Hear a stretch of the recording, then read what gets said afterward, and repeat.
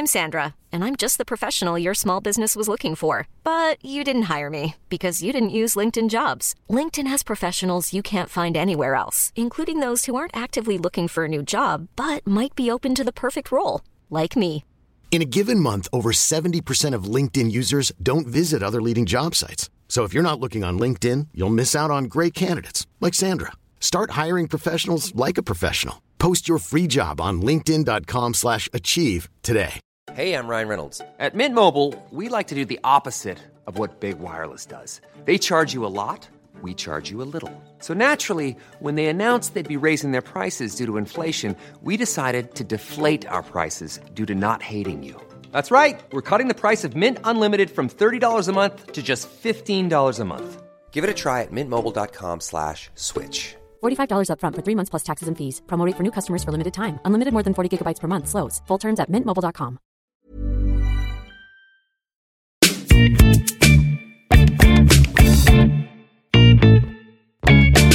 Hello and welcome to Jokes with Mark Simmons, the podcast where I chat to another comedian about jokes they just can't get to work. Producer Joel is here. I'm here. In person. Yes. You are. It's better like this, isn't it? Oh, it's much better. It's nice to see you, yeah. rather than just being on the phone. We've both had haircuts. We've both had haircuts. Yeah. Mine's a bit short. Don't like it. Mine's a bit short. Yeah, don't like it. You hate short hair, don't you? Yeah, well, no, I don't hate short hair at all. No, where you had that? Who's told you that? Nonsense. Absolutely nonsense. Joel, what's been happening? I'm just going to grab my cup of tea. Is that all right to do that? Lovely mic control to get up and do that. Yeah, keep it the same distance from my mouth at all times. Yep. But the microphone was everywhere. But hey, notoriously, when I once presented you with a cup of tea in my flat and you threw it all over a white wall. I mean, devoted listeners will remember that episode. Yeah, I remember it because who was it? What episode was it? What episode was it? I don't know. There was someone here, wasn't there? It's not Little Bit Brown. There was a comedian here. Oh, was there? Oh, yeah, there was. We Yeah. used to do them here, didn't we? Before you banned the comedians recording in your sort of flat. No, they're still very welcome. It's you that I have a real problem with. But I'm here now. I banned comedian from my flat. I'm here now. I'm here now, Joel. Yeah. What you got to say about that? Hurry up and get out of my flat. What's been happening? Tom stayed. Good stuff. Did he? We did that joke last week, Joel. I know. Great episode. Good feedback. Any feedback about the podcast at Jokes with Mark on social media and Apple Podcasts. It's a good place for it. Yeah, 5 stars, please. Is it all right just to say 5 stars, please? You have to, really, because there's no... I think anything less is unacceptable. I would stop. I would stop saying please and just be more forceful with it. Now. Yeah. 5 stars now. 5 stars now. If you've got an iPhone in your hand, and we know there's loads of you out there with iPhones in your hand that have never reviewed it. Yeah. Review it. 5 stars now. Thanks. Joe, what were you going to say? You wanted to say something.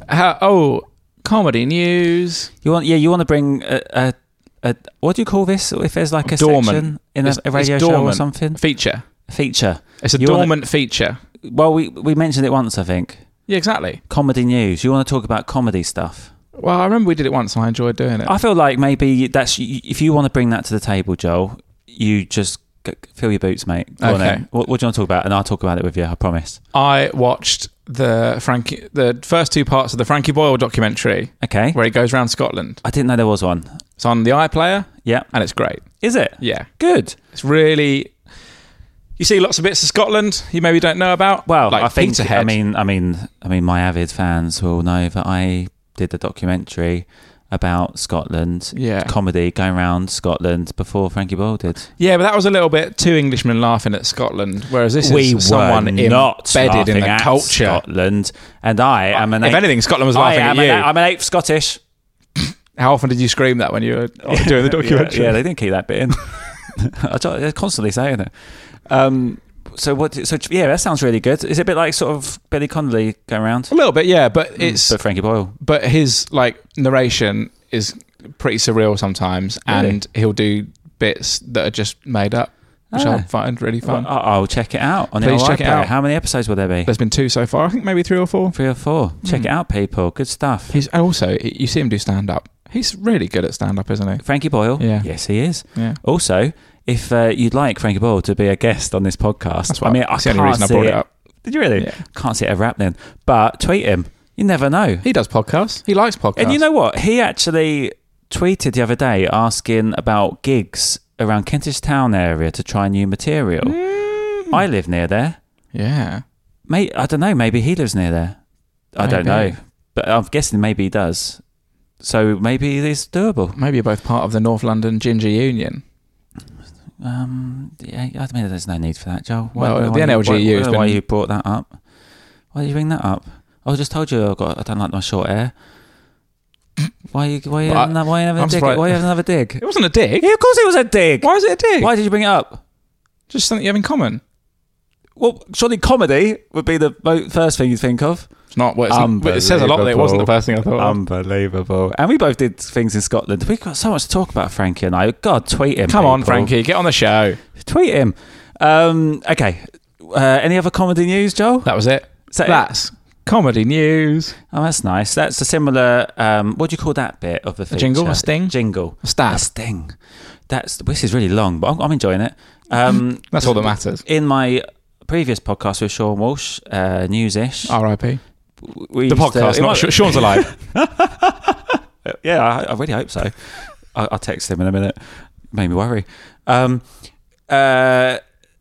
was I saying? Yeah, that was comedy news. There was something like, film news, movie news. I used to do the same. Doesn't flow as well, does it? Movie news. I think it does. Comedy news. Movie news. I think movie news is actually better. Tweet us. At Jokes with Mark. Comedy news or movie news? Movie news. Comedy news. And that podcast is going to hopefully come back soon. We're in negotiations at the moment, Joel. Are you? Yeah, I'm not. No. But, well, we're just chatting about it, basically. It's better. I refer to every conversation I have as negotiations. It makes you sound really official. It does, doesn't it? Yeah. Yeah, is this a negotiation now? In a way. We're negotiating our way to the big interview. Which is Rhys James! Awooga! I've told you, it's hashtag awooga. If it's awooga, that's John Fashion News. But we've made it our own by saying hashtag awooga. John Fashion News hasn't hashtagged an awooga. Back in the Gladiator days, there was no such thing as hashtagging. No. He didn't have that much foresight. No, he didn't. Anyway, hashtag awooga, Rhys James episode. Spoke to Rhys for ages. It was good stuff. And we've got extra bonus footage, which I think, Joel, we're going to release in video form. What? Yeah, I think so. And I think I'm going to put it out in a mailing list. That's a nice idea, isn't it? I'm going to start doing a mailing list, Joel.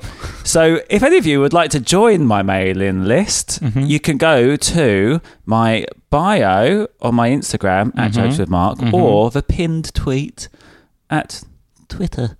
Very nice. At Jokes with Mark. I might join it. You should join it. And you'll find out all the news about me, Joel. There's so much stuff happening. But also bonus fetish for the podcast from the podcast. Here's Rhys James. Hashtag awooga.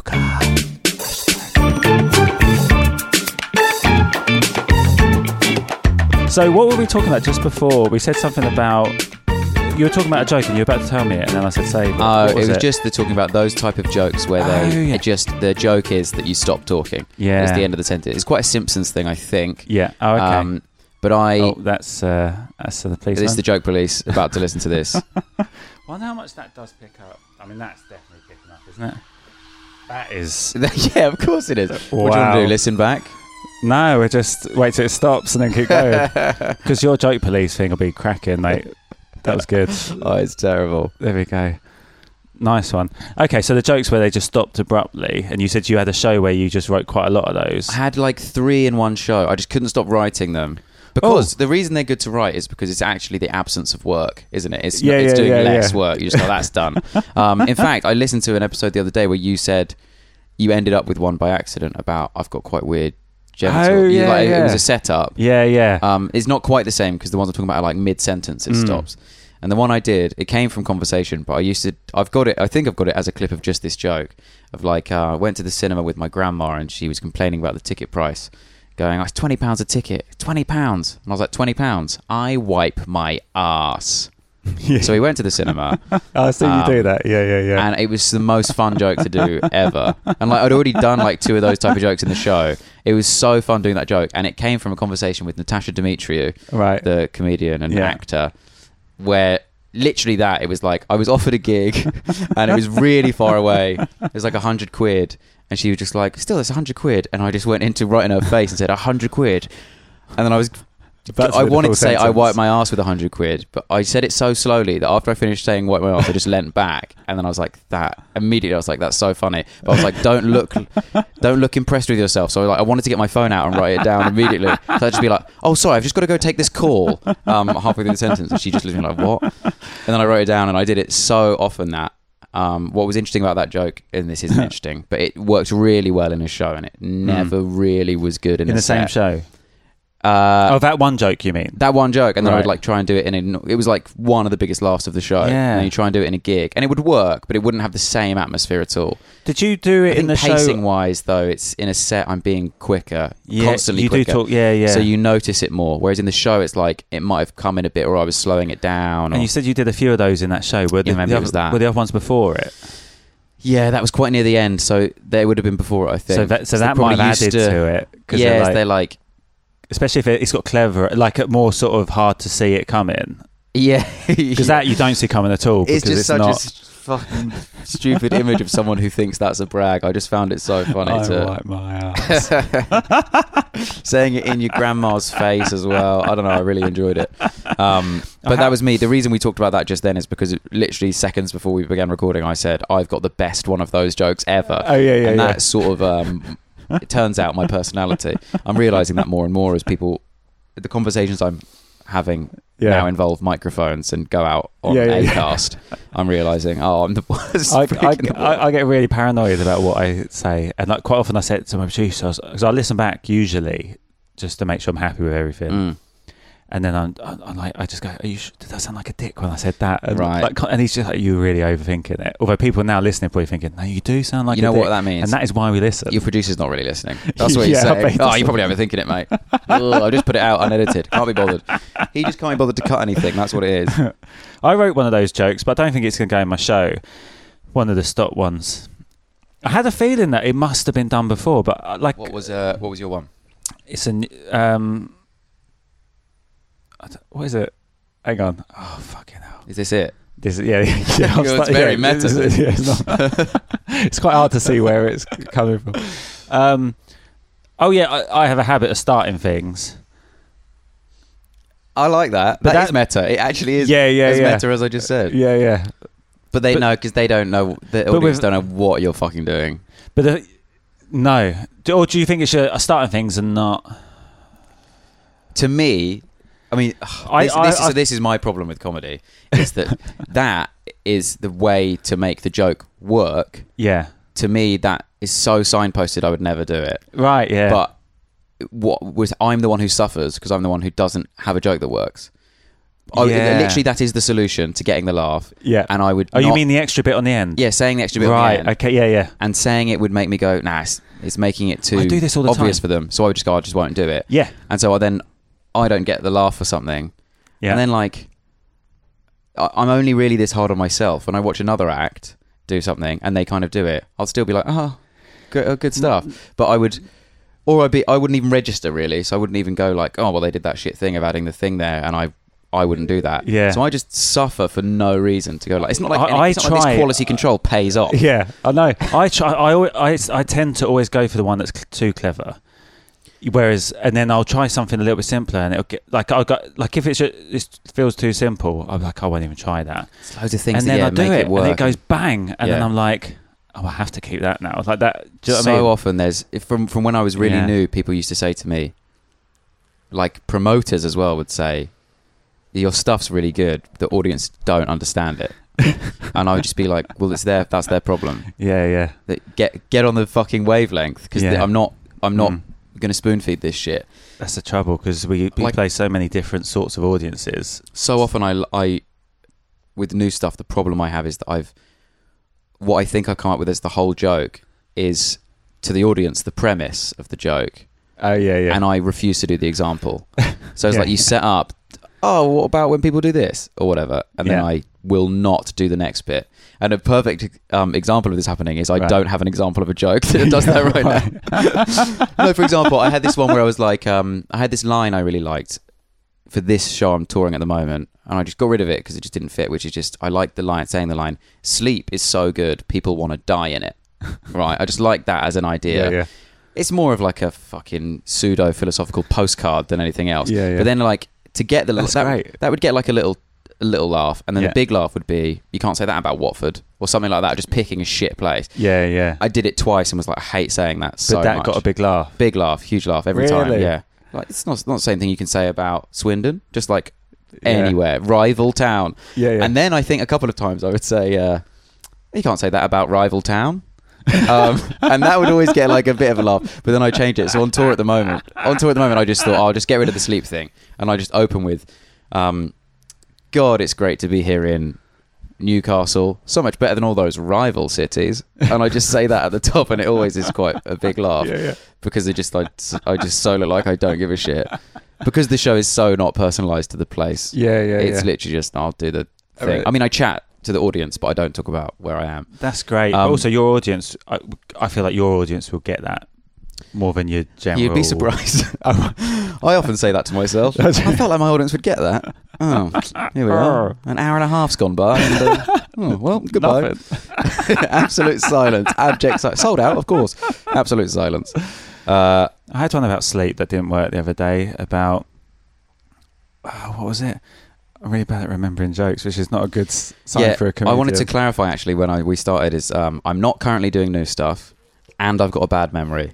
So I've had to go through some old notes to find some one-liners, and essentially all I did was go like, I can't absolutely 100% remember the process of trying them and them not working and me tweaking them. I just read a bunch of jokes on lists of jokes I have and went, that's fucking hilarious, why do I not say that?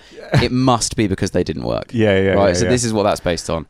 But I'm not doing new stuff because I wrote a... Oh yeah, that's what I was going to ask you about. Because we were trying to book this in before, and you were like manically busy writing.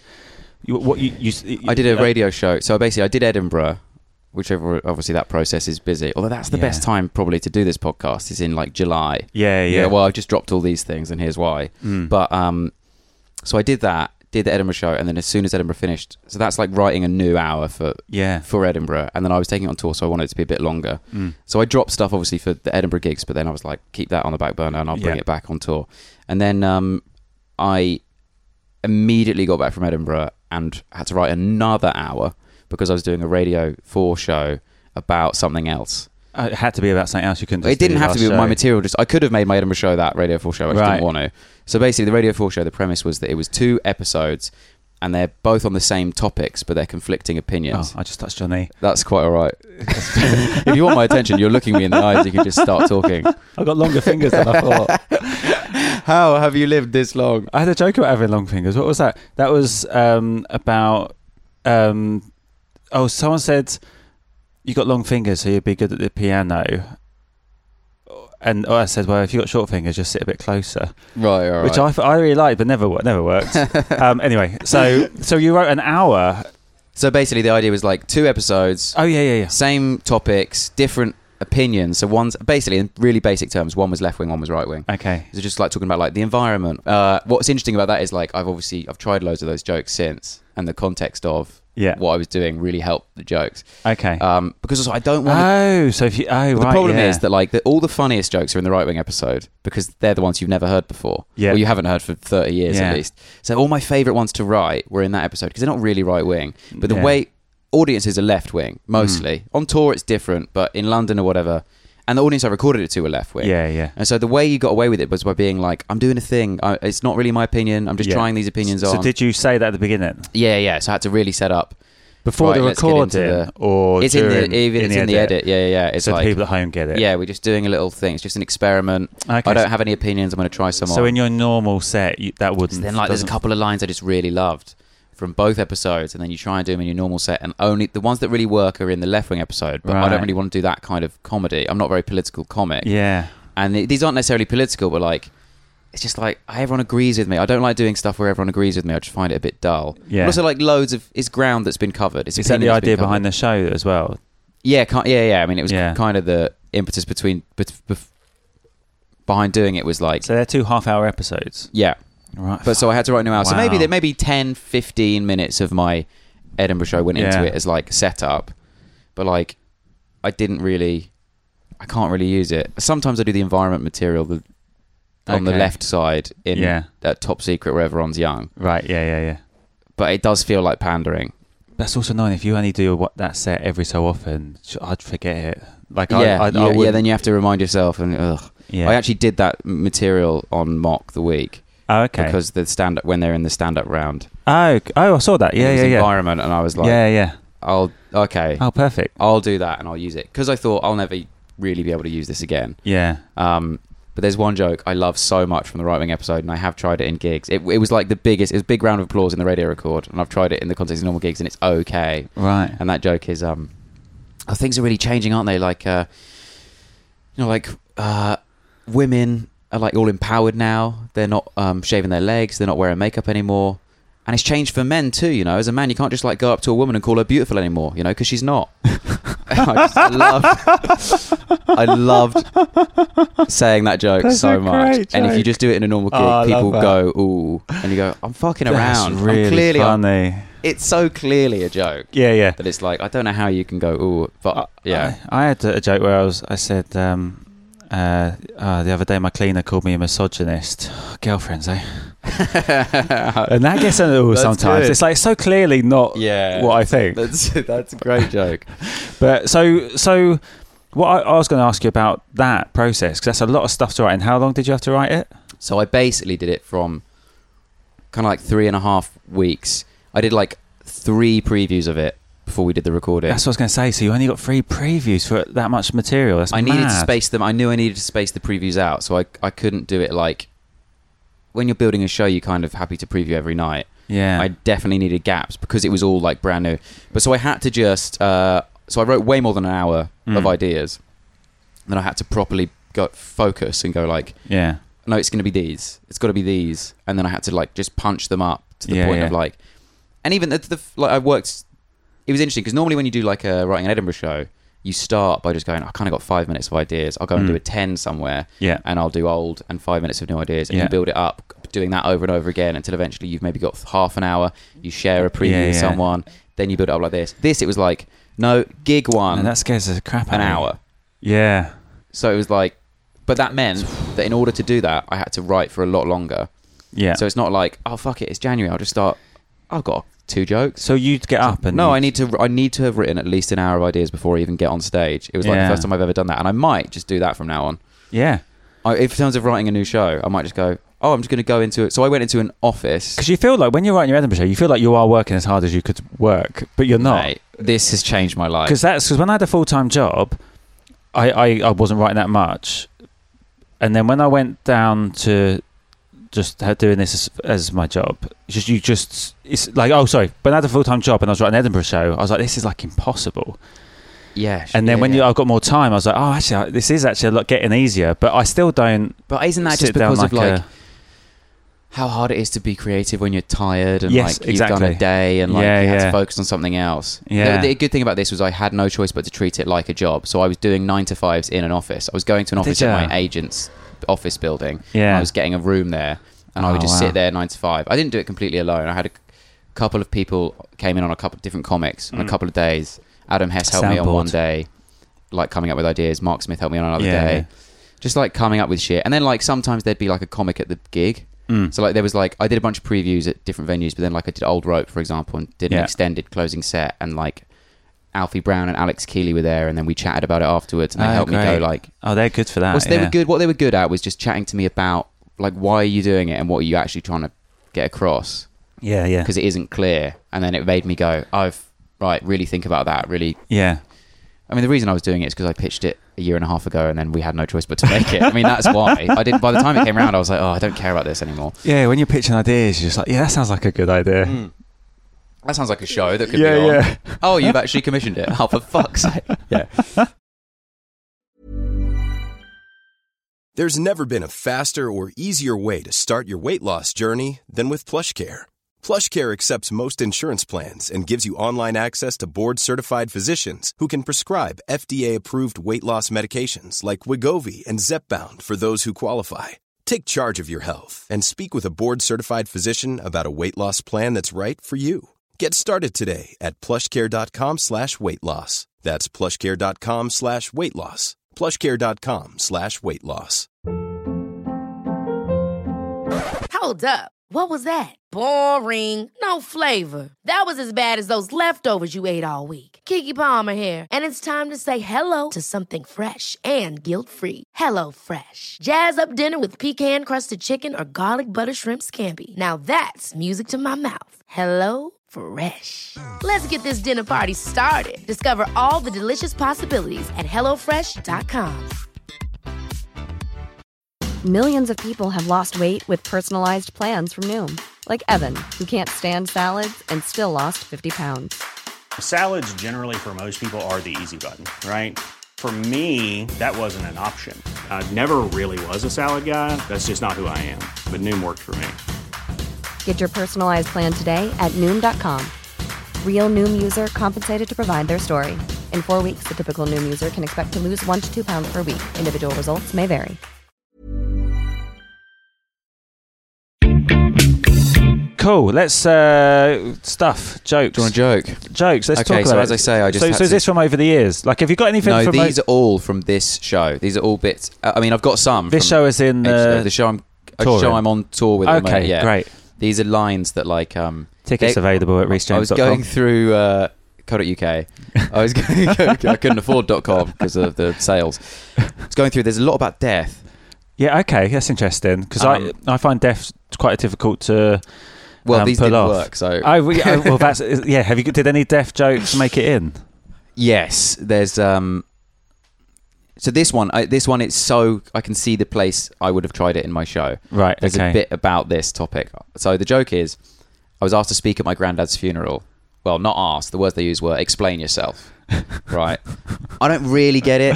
I think the joke is that maybe I've killed him and then I've turned up or something. Yeah. I think I'm implying something that is like, if I don't really know what I'm implying. So I know the kind of area it's in, but I don't know exactly. So I think the audience is equally as like, it got a laugh, but it wasn't a good enough one to justify keeping it. That's the trouble, because if there's lots of options of why something's funny, then... Explain yourself. I liked the vagueness and the ambiguity of it, but it doesn't help joke-wise. So I got rid of it. But there's literally a bit about my granddad's funeral. Oh. So I was easy to slide. Also, because I think the reason I got rid of it, now I'm remembering it, is that it did get laughs, but it made the bit, which is real, seem not real. Yes, got you. So the rest of the bit was ruined by this joke. Yeah, because it's like, oh, he's just trying to trick us. Jokes about this. Another one. I find that quite interesting because I never have that problem, because I never talk about anything real. It's a new problem for me. Right. So it's a new in the last, I'd say, couple of years. I'm very bitty now. I used to be much more gaggy. Right, I used to be much more short, and now you have sections. Got like long bits now, and they're full of like, they've got little one-liners in them, but they have to be disguised. So I've only got one-liner in my show that's visibly a one-liner now. Okay. And it's like, the reason it works is because it's such a one-liner. And do you comment on it? Comes out of nowhere. Where it's literally just, I've just finished like a 12-minute routine on a subject. Okay. I pause, and then I just say, I feel like people who say everything happens for a reason have never shit themselves on public transport. Like it's a really philosophical thought. Yeah. And it's the fact, it's not that funny of a line, but the fact it's like, and then I just move on. And then I say, I think I sometimes say, I don't always link the jokes. And then I just move on to a new long bit. Yeah. It's literally a palate cleanser. I just use it as a palate cleanser. I've tried so many different lines in that. So why did you start doing longer bits? I just... Naturally... Yeah, I just like, often in the past I would write these premises that I really liked, and then I would think they were the one-liners, and then I just sort of, no, fucking embrace that it's a premise and see what you can wring out of them. Right. And then you just realise, just before you know it, it's 10 minutes. I've just written loads and it's 10 minutes. You're just getting really good at comedy. The next one of these, though, I also tried in obviously the same section. It's about my granddad's death again. Mm-hmm. Oh, my granddad did not die recently, by the way. I didn't write a show about my granddad's death. No, it's something to do with his funeral was like a good comparison to something else I was talking about in the show. Okay, yeah. So I was like, I'll just set this at my granddad's funeral. Yeah. Also, something else. There's another story about my granddad in the show. So I was like, all right, I'll just... Anyway, this one is, my granddad died on April Fool's Day every year for 10 years, right? Which ended up in one of those joke lists in Edinburgh. Oh, really? I didn't say it in Edinburgh once. Oh, so you know how those, I'm going to blow the whistle now. You know those joke lists? Yeah. Because you submit jokes to your PR and they send them to all the papers, which is a sham. Go to the show's journalists, you pricks. The Dave one, they go round. The Dave one, they go round, to clarify. But the when others, it's like the Telegraph's top 173 jokes. Because loads of people, last few years, I've got to have like people at home and friends, they go, like, I've made a Dave list a few times, but the other ones are like, why are your jokes never on those lists? They used to be. I'm like, I've got PR. Yeah. Simple. Stop sending them. Yeah. My debut year, I had a joke in there that was not in. I hadn't sent to a PR. I didn't send to a PR any jokes that year. Okay. And I had a joke that was in all those lists, and it was a misquote of a joke of mine that was in a review. That's annoying. And in a review. Yeah. It was. That's worse. Bad as anyway. Yeah, they shouldn't put the joke in. It was like it was a positive review, but it was like he does good jokes like this, and then it was the same joke, but I would never word it like this. So it worked, but I was like, it was just a weird way of speaking. I was like, such a journalist joke. Yeah. And then I realised, oh, right, no one watches any shows or remembers jokes. They just read other things and go, yeah, right, just say that. I love this joke. I could never get this joke to work. About death again? No. Oh. Actually, it's about life. Oh. It's about pregnancy. Oh, God. See, I'm two sides of the coin. If you go up to a pregnant lady and say, so, have you got a name? She'll tell you the name of some baby. Right. I love how stupid that joke is. No one ever. Some baby. Maybe that's and it's her baby, but I like some baby. It's like quite American way of doing that joke. Some baby. I don't care about this. I liked how dismissive it was. I really, but that as a setup, there will be a perfect way of doing that. Because have you got a name? Is something you say to? Yeah, but I'm asking her name. Yeah. I just want her to. Yeah, exactly. Have you got a name? Yeah, this is great. Oh yeah, we're thinking Ralph. Huh? Is it better if she's just had the baby? So do people think about the name when it's in them? So I think it's a question. I think the reason I thought of that is because it happened in something I was watching. Right. Yeah. So like there was a sitcom where someone goes, "Oh, have you got a name yet?" Because my brain went. Maybe they do that. To be honest, it's have you got a name yet? Anyway, isn't it? Have you got a name yet?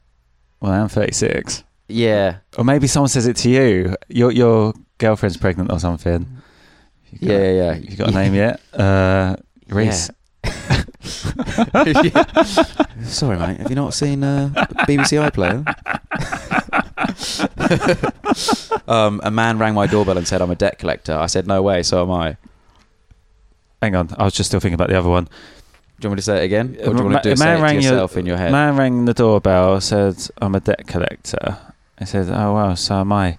"Oh, you're collecting debt? Yeah, great. Sorry. I'm so sorry. This isn't easy, taking jokes one-on-one." You know, that's sort of the reaction the audience. Oh, really? I'm a debt collector. Just carry the one. How do I get to... Maybe that is. I see.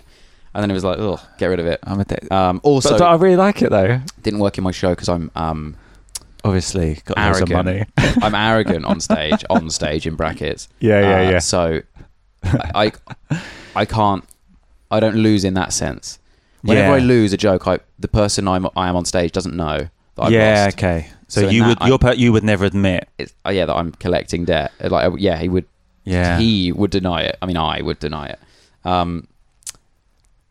I've got some routine. That's a really ideas. good joke. That's great, man. I like that. I like the joke, but I was like, it didn't make sense. But that's interesting because with me, if I come up with a joke, it's a good joke and it works, I don't really have to consider a lot else. Like if it's too dark, it doesn't work for me. But because it's just a joke, it doesn't matter. But because you've got your persona, that must be annoying. Like that must be annoying if you write a good joke and you can't do it because of often I how write, you are. The problem I've got with one-liners now is that often when I write one-liners now, they step on something else. Right, yeah. So it's like either another premise or, like I said before, they take the audience out of it too much. They stop believing me. You used to have a section of jokes, didn't you? Yeah, that was my way around it before, as I did miscellaneous jokes 1 year. Yeah. Your first year? My second show, I did miscellaneous jokes. And then also what I used to do is one-liners that would get a small laugh, or an okay laugh, I would just put in a poem. So I used to do poems, and I'd just go, all right, make all these one-liners rhyme, and come up with a premise for what are these all about. So, for example, okay, clearly I've got loads of jokes about my granddad dying or his funeral. I could easily just rhyme a bunch of these one-liners, make it into a thing, and then everyone's like, fucking hell, that poem's so funny. You're like, no, those jokes aren't good. Yeah. Those jokes aren't funny, but when the poems aren't funny. But yeah, exactly. So if you add a little bit to a poem, that's amazing and dense. That's clever. But in a thing, yeah. So a lot of those. One of the reasons I stopped doing those. Basically, what you're saying is you're a fraud. Yeah. One of those reasons I'm a debt collector. So am I. One of those reasons I stopped doing those poems is because they did feel like rejected jokes to me. And then I changed it and I did poems that were like had a clear thing, or I was like, so I did one where it was like the poem's a long story, and I did one where like the poem is a character thing. I'm two characters having a conversation, rhyming it, right? And then I was like, I've got no more ideas, so like what else can I do with this stuff? And I did one that was like a letter, and then when it came to doing not the show I'm doing now but the one before, I was like, fuck, I need a reason to write a poem, and I just couldn't think of one. So I was like, don't force it, because poetry's shit anyway. Yeah. In this year, I've got one because I take the piss out of the Nationwide adverts that had those earnest poems in. Okay, perfect. And so like I do a kind of like joke one of them, and then it comes back round at the end where I actually do it. Okay. But it's taking the piss out of poetry. It's basically mocking me 3 years ago. Yeah. That whole bit is basically going, wasn't I a fucking twat? Another one-liner, if you want it. Oh, mate, I want them. Anyone who says, I watched that film on a plane is missing an opportunity to say, I was really high when I saw that. I don't like that joke. But that's a Tim Vine throwaway-esque joke. Because it's too silly for you, I feel. The way I tried to do it on stage, which is why it never worked, is because I wanted to do a joke about irrelevant information in anecdotes. Right. Like when you say, have you seen Jojo Rabbit? I goes, oh yeah, I saw that on a plane. And then the conversation... Sorry, do you think we're going to talk about planes? Yeah. We're talking about a film. Just say yes. The conversation isn't now, oh, you know what I love about planes? You know those little nuts? Yeah. It's like, no. We're having a conversation about a film. Shut the fuck up. I don't care that you've been airborne in your life. It's like a little humble brag as well. It's like I wanted to do that routine.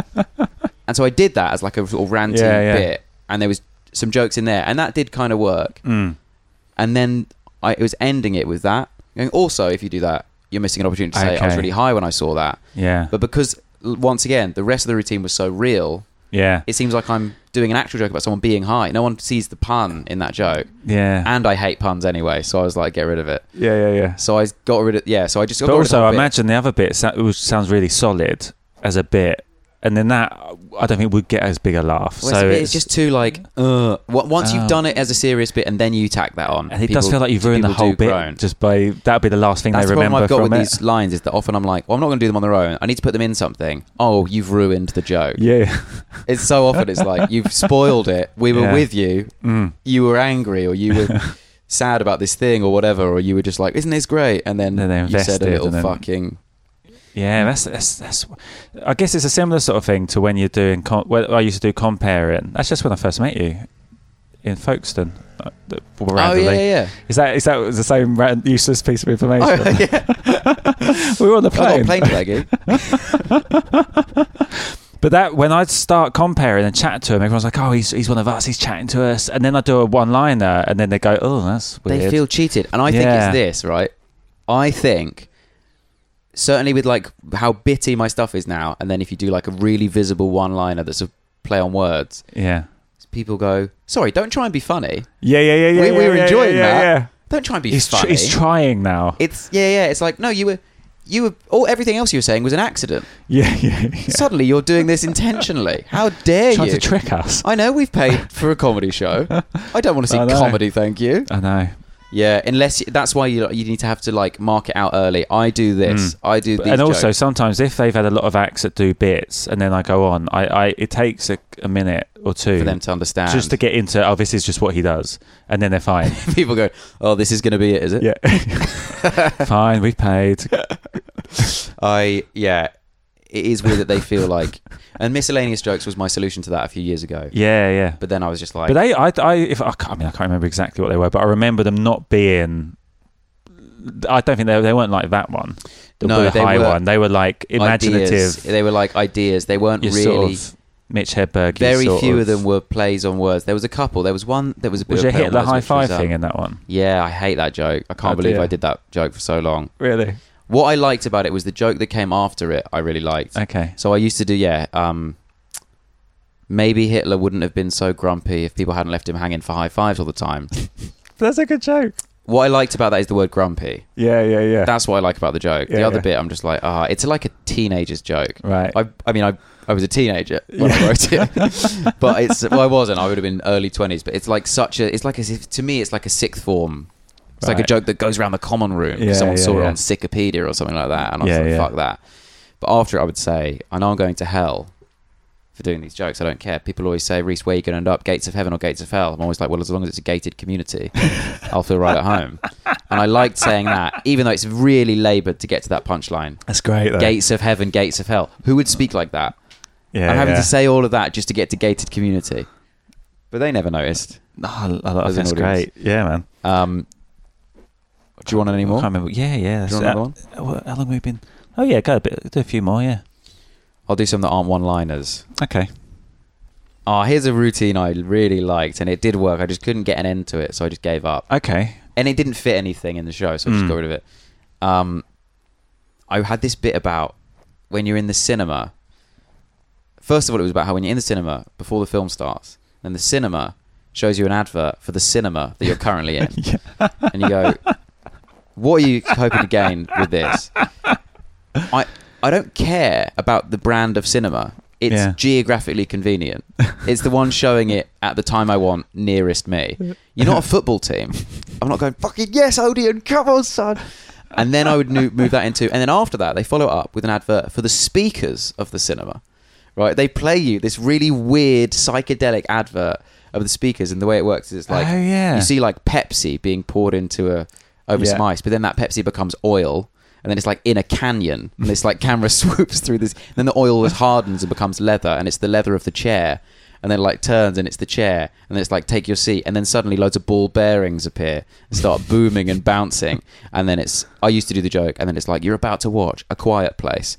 And I stopped doing, and that would get a big laugh. But obviously that was like, that was going to date so quickly. Yeah, because it's not, get rid of it. It's not classic. There's not a lot of silent movies you can do that joke about anymore. The artist. And then I would say, who is this advert for? The only way that's relevant to show that advert is if you're expecting the owner of a rival cinema to come into this going, what are they doing that we're not? We need to get these 6 speakers or whatever. Yeah. And then I would become the owner of this cinema, which I was calling James Cineworld, I think. And I would like put my finger on above my lip as a fake moustache, and I'd be like, hello, and like do this thing. And it would just be a conversation. Oh, like one of those one-sided conversation bits. Yeah. Where he's answering all the questions. You can tell what the question is from his answers. Yeah. And all that. But it would just go like those on. I spoke to someone about those sort of jokes. It would go on and on, this bit, as in this silly... It was like the silliest thing I'd done on stage for ages. Yeah. So it was so funny because it was so different to the other stuff. But out in previews was always just... Why am I still doing this routine? Well, I can't think of an ending. And then that would be a big laugh, and I'd move on. And I was like, once it came to charging people proper money for the show, I was like, I can't do that. And I kept toying with different endings, trying different ways out. So why would they want to show a rival? Is that the point? What? Why would they want to show a rival how good their speakers are for them to then get them? I think in my head it was like the speaker company have paid for the advert, not the cinema. Oh, so Dolby are showing the advert in the cinema, hoping... Because you can't buy those speakers. They're industrial-sized cinema speakers. Right? So a punter at the cinema isn't going, that's what I need. Dolby surround sound. That's funny sound. if you said... Yeah, exactly. So I once again, I didn't make it clear enough what I was getting at. Because maybe if you did it from that angle of who are they for? Are people really watching this? No one. They're not available for purchase. See it? I think that's a sign. We get rid of it. Every time. I already got rid of it. Every time the Joke Police show up. I just like doing really, it was just a fun bit to perform, but it was never funny. You know, and it's just like, you kind of know deep down, it's not funny enough in the kernel of the idea. Yeah. That it's not something anyone gives a fuck about. Which is one of the reasons it was funny that I was furious. Yeah, obviously, that's like a cheat code to making something funny. It's just be angry about something that doesn't matter. And everyone has done that since the dawn of comedy. But also what I liked is that it was so angry at the start, and then it becomes so silly to illustrate the point. But I couldn't get the way out good. So I just... Because something just jumped to my head then, if you sort of were really ranting about it, and then somehow the punchline is you're still in the cinema ranting about it. with the noise. And you get kicked out. You're so like, someone says, can you keep the noise down? Yeah, it's noise related then. That you're. I think that would take some work to work out how to exactly get the angle. This is exactly. I can see this being a new version of, when you come to write a new show and you just start with the same bit every time going, no, that bit is good. Yeah. I'm going to get something out of that bit. I used to have a bit about, I said on your previous iteration of this podcast, about everyone having a different method to poach eggs. And poaching eggs is like everyone has a different solution to curing hiccups. It's like everyone thinks they've got the answer of how to do it. And I would just list and get more and more insane. So like some people will say wrap it in cling film, and then some people like make a whirlpool. Some people are like, put in a couple of drops of blood from a firstborn. And I would just like go escalate it. And it would work, but it was always just like, what's the fucking point in this? What's the point in Where's this? Where's it going? I think this is the new... Eggs is dead. It's been dead for years. Has it? So was that since the last podcast? Yeah, but that was years ago we did that podcast. Yeah, I don't even know if that's still available. What that was called? A Joke's Not in My Show. Oh, so you have just... Talk about efficiency. You got rid of the second half. Yeah. You've done one of those stop talking jokes with the title of your podcast. That's brilliant. Jokes. And there we go. That's with Mark Simmons. That's the podcast. This I found so funny. Well, this podcast has got an arc. Yeah, that's I love what I it. mean. You build it in. My stuff never has an arc. And once again, it's been ruined by me saying jokes. Yeah. Don't try and be funny, for fuck's sake. What's the time? Do a couple more. How long have you got? You in a rush off or? Got any more you'd like to do? Rush, mate. My agent's probably needs a piss. Yeah. But no. This was a line I really liked, but it didn't. This is so true of like. To me, this is do you have a job where you have to drive around the country all the time? I mean, I don't drive, but anyway, the joke is, I don't care if my dad's proud of me. Petrol stations say they're proud to serve Costa. The word has lost all meaning. Yeah. Right? No one knows that. Outside every petrol station, there's a little plastic Costa cup, massive one, that says "We are proud to serve." You know Costa. what? I've never noticed it, but I'm not an observational comedian. But so it's like every. I was just like, I'm sick of seeing this, being told you have to make your parents proud. Like this fucking shell. People would just be like, it would work. It would like titter. Comics would like it. Maybe well, the ones observational ones. I don't. But that is funny. But people, yes, it's because people would just go, oh yeah, I know what he means, because that stuff gets banded around. But it's a good example of like that one I did loads of. I put it in loads of different bits. I tried it loads. It was like, I just wanted it. I didn't want it to be a big punchline, just a little throwaway on the way to the joke thing, and I eventually was like, just forget it. Yeah, it wouldn't have worked the other way around of being like you're pointing it out to your dad. See, even there, do you know what I mean? Yeah, like, I think I did try it like that. There's like really, yeah. There's one. It's funny that another one similar to that pregnancy one. I just remembered. What's that? This to me is in the same category of when I said the pregnancy one of do you have a name? Tells you the name of a baby is how come it feels normal to say just a little tidy up please to a hairdresser but not to a cleaner? I just love the idea of like you just have to do too much work in your head for that joke. Yeah. You have to imagine both scenarios. To go into a hairdresser, sit down, just a little tidy up please, normal. Yeah. The idea of a cleaner coming round to your house and you go, yeah, just a little tidy up please, and then being like, yeah, I know. That's the job. Yeah, I know. But is that you saying about a little tidy up? For me, with going into the hairdressers, would the joke would then be they clean up the hairdressers? Yeah, they start sweeping up. Yeah, or something where you're like, it means you then don't get your hair cut for ages. Yeah. That's the yeah, or just like just a little tidy up, please. You're just like, all right, mate, it's been a busy day. Don't slag it off. Yeah, he gets offended that. Yeah. There's something. Yeah, there's little tidy up, please. Yeah, what do you think? What are you expecting? Yeah. I feel like, but they I had to. Again, I don't think it's very good, but something about going in and asking for a short haircut, and then they went, that'd be such and such pounds, please. Right. I haven't actually tried it, but when I said it, it didn't feel like the rhythm was going to work. But I feel like there's something in it. But then I think, has that been done? I don't know. Yeah, though, I think just a little. That style of joke's been done. Of so that something quick. Jokes. I'm thinking of every analogy in my next show being about getting your hair cut. Yeah. and I'll have to find a reason to justify it by the end of the show. But like, I've got so many haircut analogies. Oh, really? I don't want to give them away because it might actually be my show. Yeah. I just sometimes the way I find jokes is I'll search a keyword and my Twitter handle. Right. I go, I've probably tweeted this. Oh, yeah. Twitter is basically a notebook. Yes, I did that with that Out There show. Because I'm guessing with you guys, they said, what routines have you got that we can then find a place for? Did they? Because with us, the one-liner guys, they went, you're going to be in the hairdressers. Come up with... Go. So then I had to then go... I should have... I've got more one-liners that were more appropriate for that show than the bits I did on that show. Right. Afterwards, the producer and I were talking about... Where were... Did I see you? I did some like long routines.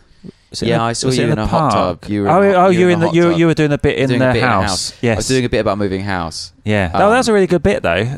Well, that bit actually is appropriate for this podcast because that bit I knew was going to be a good bit. It was an observational bit really about how insane it is the process of getting a house. House viewings is not enough. Is basically the premise is like, sorry, this is a house. I'm going to live here, and all I get to do is look around it for 10 minutes, and I make the decision on that. Yeah. You should get to spend the night in it. You test drive a car. You try clothes on. You don't get to do anything with a house. 1 billion times more important. More expensive. Exactly. That was the observation. Yeah. Is that like, this is it, and you're going around. And not only is that, you're being shown around by someone actively trying to trick you. Yeah. And you know they are. So you're kind of like, you're spending the whole time second guessing. Why does this guy with an eyebrow piercing care so much about this water pressure? Oh, it's because he's trying to make me not look at the damp everywhere in the mold or whatever. But I had this whole observational routine of 10 minutes or whatever. And I was trying all these different observations. And then just like observations about house viewings and all that sort of stuff. Yeah. Do you know when you have it and it's like, it definitely works. And everything's getting laughs, but it's not right. I just knew it's not right. It just felt so stitched together. Yeah, okay. And then I was watching John Mulaney, I think, and he was doing this sort of stuff I wanted to do, and it was like a big long observational thing. That the same topic? No, Oh, right. Different topic, but long observational things, and they really felt like routines that start, middle, and end. Have a start, middle, and end. But it was the same. I was like, this is the same as what I'm doing. How is that working so much? And then I realised, no, that's not it at all. The observations are all hidden. It's a personal story about him and his dad, or him and his wife. And then I was like, it has to be personal. I literally just stole that. I was like, me and my girlfriend moved house. Yes. Here's how this house viewing affected us in that way. And then it ends with my girlfriend getting revenge on a landlord.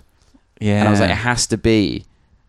They have to think it's a story. It's not. It's an observational routine. And then you're sneaking the observations in. The audience now think, oh, he's telling us a 10-minute anecdote about how he moved house. Yeah. With his girlfriend. Moved in with his girlfriend. The moving in with the girlfriend stuff is irrelevant to what I want to get across. Yeah. What I want to get across is now asides, in inverted commas, of... No, it's these observations. They're but the funny I have bits. to justify why I realise these things to the audience, or they can't. They get more emotionally invested.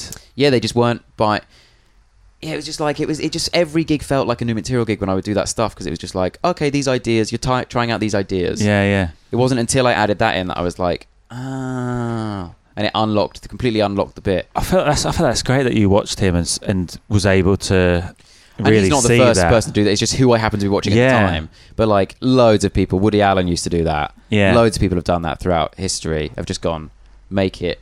The thing Woody Allen did, which I noticed years ago, which I don't do, and I noticed years ago and thought, I'm going to start doing that. And it's just, is every story he tells is in the present tense. So I go into this shop. Oh, wow. None of it is... I went to a shop the other day and this happened. It's like, I walk into the shop. I say to the shopkeeper... I've never noticed anything. That's interesting. A lot of those old school American guys do that. Yeah. And it's like... So that is so... You're in the story more. And then... It's live. And it's almost like do you think it's like the audience think that you don't know what's going to happen? So it's even a surprise to you when something happens? Or... I don't know. It's probably... I mean, that might be nonsense. But if you say this happens... it's probably better for tension. This is probably storytelling 101, like everyone knows. Anyone listening to this is going, man, that's I'm the worst person to tell a story. I know nothing. But I just... it would be so laboured for me to do that, I think, that I just don't. It would be so unnatural. Yeah. It's such an American thing. But the whole just like... So you don't do that? You haven't sort of started doing that? I think I tried it like... So this is... I would have been a year into stand-up when I noticed that Woody Allen was doing that. And I probably tried it then, and it's like, ugh, why is this kid doing it doesn't sound right for like us to talk like that, maybe. I think maybe the problem is that a lot of my routines is like, story happened, and here's why I am now furious. Right, yeah. So it's like, if it's in the present tense, it's like, so you're immediately there. It's like, I need to have gone, because there's a lot of bits where I come out of the story to go, and he said this, which, by the way, is incorrect anyway, because da-da-da. Yeah. So if I'm going, and he says da-da-da, and immediately I'm thinking, it's like, wow. I don't know, it's just a bit more of a... Yeah. It's just long-winded. But that, I guess it's certain, you got to pick your anecdotes. Yes. And make it work. Yeah. But I also have, if I have a one-liner about a character, so sorry. That's right, mate. If I have one line about a character or something, or just like, so I've got this joke about a guy called Jonathan. I just had a joke about the name Jonathan when it's spelt Jonathan with an O-N at the end. Yeah. So it's like Jonathan. Yeah. I just had this line about Jonathan for ages. Just love this line. Jonathan. Like I'm going to hang out only with Johns for a year and get sponsored to do it or something like that. I had that for ages. Oh, that's a great joke. And I was like, I was doing it, and then it was like, it had to be, the only way that I could make that joke work is if it's someone I'm angry at. And his name was Jonathan, and he spelt it Jonathan. It had to be like that. So I made it an estate agent. And then it's you just going, because you're so angry, you've come up with this ridiculous... Agent. His name's Jonathan, and he spells it Jonathan, so that it's like, oh, you're really petty. Yeah. Like, I'm already angry in the routine, and it's like, oh, you've got to the point of insanity with pettiness. When I just did it as like, isn't it weird when there's that name Jonathan but it's spelled O-N? People are just like, I don't care about this. It's the same thing as, why are you telling us this? You're angry about other stuff. Why are you suddenly doing this? Because I was doing this thing. I moved house. I hate house viewings. I'm furious. Landlords are dicks, and so are estate agents. Estate agent can be called Jonathan. Yeah. And now I've got a reason to be angry at. So you had that a while, and it. Yeah, I tried it on its own. I tried it with different characters as well that I didn't like. Yeah. I was at school with this guy called this. Isn't that funny? It's like, no, it's rage. It has to be rage. It has to be the whole being angry at something insanely petty. I like that. But anytime there's a character, it's just someone in the joke. Anytime I've got a joke about a person, there's just someone in an anecdote. It wasn't actually there. Of course, yeah. You just have to put it in there. Yeah, that's nice when you find that little puzzle piece and you can just slot it in. Yeah.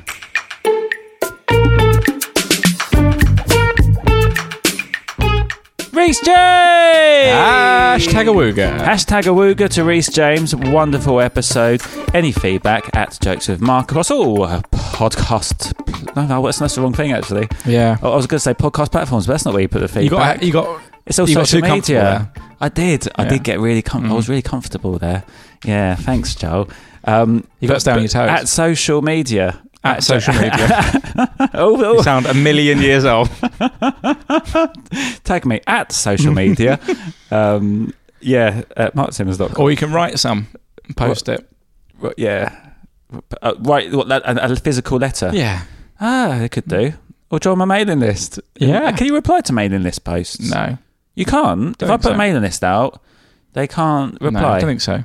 Really? Yeah. Didn't know that. Maybe you should put a little box on your website. Saying what? Email me. Oh, but I'll do that. Oh, well, feedback there. Yeah, well, you could do. Just go to social media, it's easier. Yeah. At social media.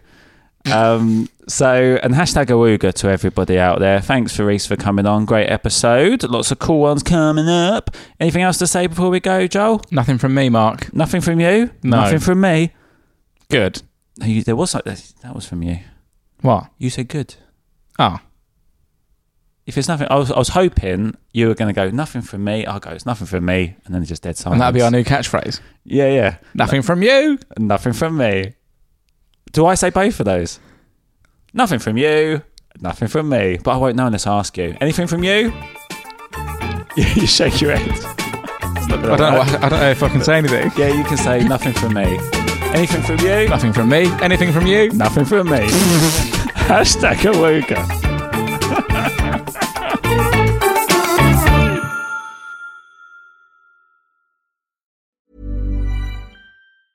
Ever catch yourself eating the same flavorless dinner 3 days in a row? Dreaming of something better? Well, HelloFresh is your guilt-free dream come true, baby. It's me, Keke Palmer. Let's wake up those taste buds with hot, juicy pecan-crusted chicken or garlic butter shrimp scampi. Hello Fresh. Stop dreaming of all the delicious possibilities and dig in at HelloFresh.com. Let's get this dinner party started.